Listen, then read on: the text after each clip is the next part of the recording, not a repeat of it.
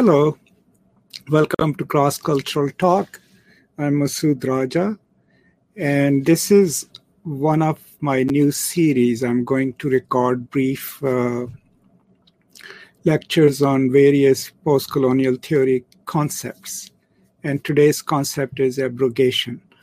And just to be fair, most of my definitions come from Bill Ashcroft et al.'s edited volume, Key Concepts in Post-Colonial Theory, and I'll post a link to it in the description. Also, I'm using some of these entries from my own website, postcolonial.net. There is a glossary there, so I will post a link there. If you are new to my channel, please take a few moments to subscribe so that you can stay updated of what other materials, educational and other, I continuously post, and that you can also join some of my live webinars. So coming to abrogation, as a concept, I mean, it literally means what it means in the dictionary, to abrogate something, to cancel something out.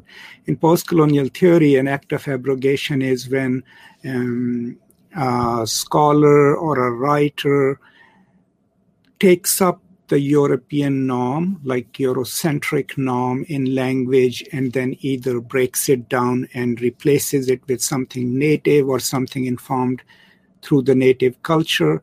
But in the process of doing that, what they are doing is they are playing with the awareness of the normative structure of language as established by European powers, and then tweaking it so that it becomes their own, but also that it breaks down the normative aspects of that colonial language.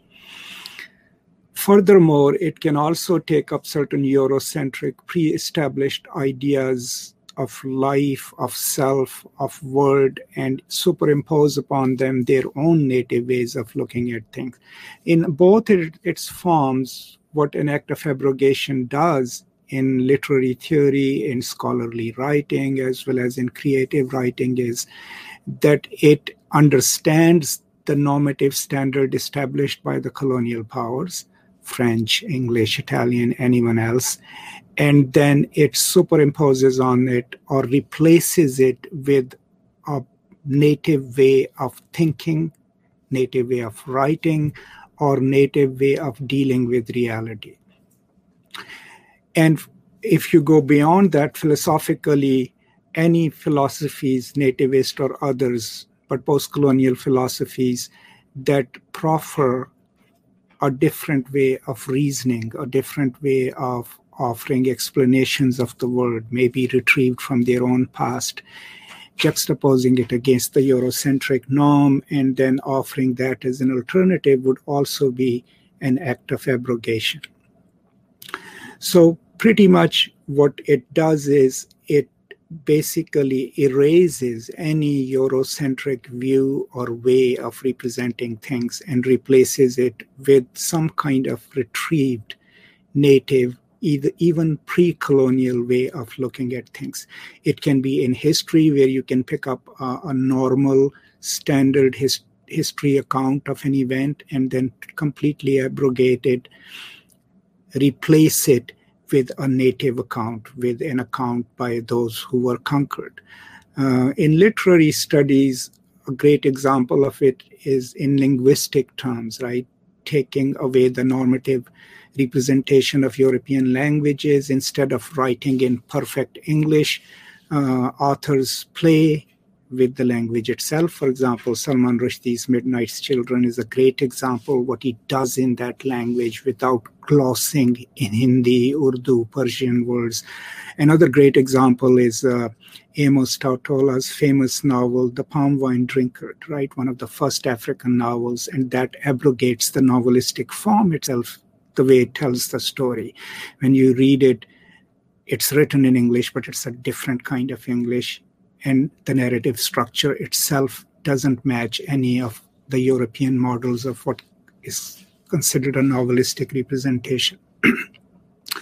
Beyond literature, in the realms of culture, then an act of abrogation would involve changing practices, what we do in life, or thinking about life, or thinking about actions, not necessarily in European terms or in terms established by Europe and European colonial powers, but in terms as informed by the native cultures, the native histories. Mostly the term abrogation also, it's other in a way, is appropriation. And appropriation is when the natives or the native writers, they appropriate European forms, European ways of expression, and then infuse them with their own knowledge. Abrogation is, of course, a more sphere form where you're not just appropriating the European forms for your own purpose, you're actually replacing their logic, their way of doing things, their way of believing in certain historical tropes or historical facts, and replacing them with the knowledge of your own. So that, in a nutshell, replacing the Eurocentric norm with the knowledge, practices, historiography, and literary tropes of your own native culture would then be considered an act of abrogation. Thank you so much, and there'll be more of these lectures. Thank you so much for joining me, and please do subscribe if you like the content and if you want to stay up to date about what I'll be doing next. Thank you and goodbye.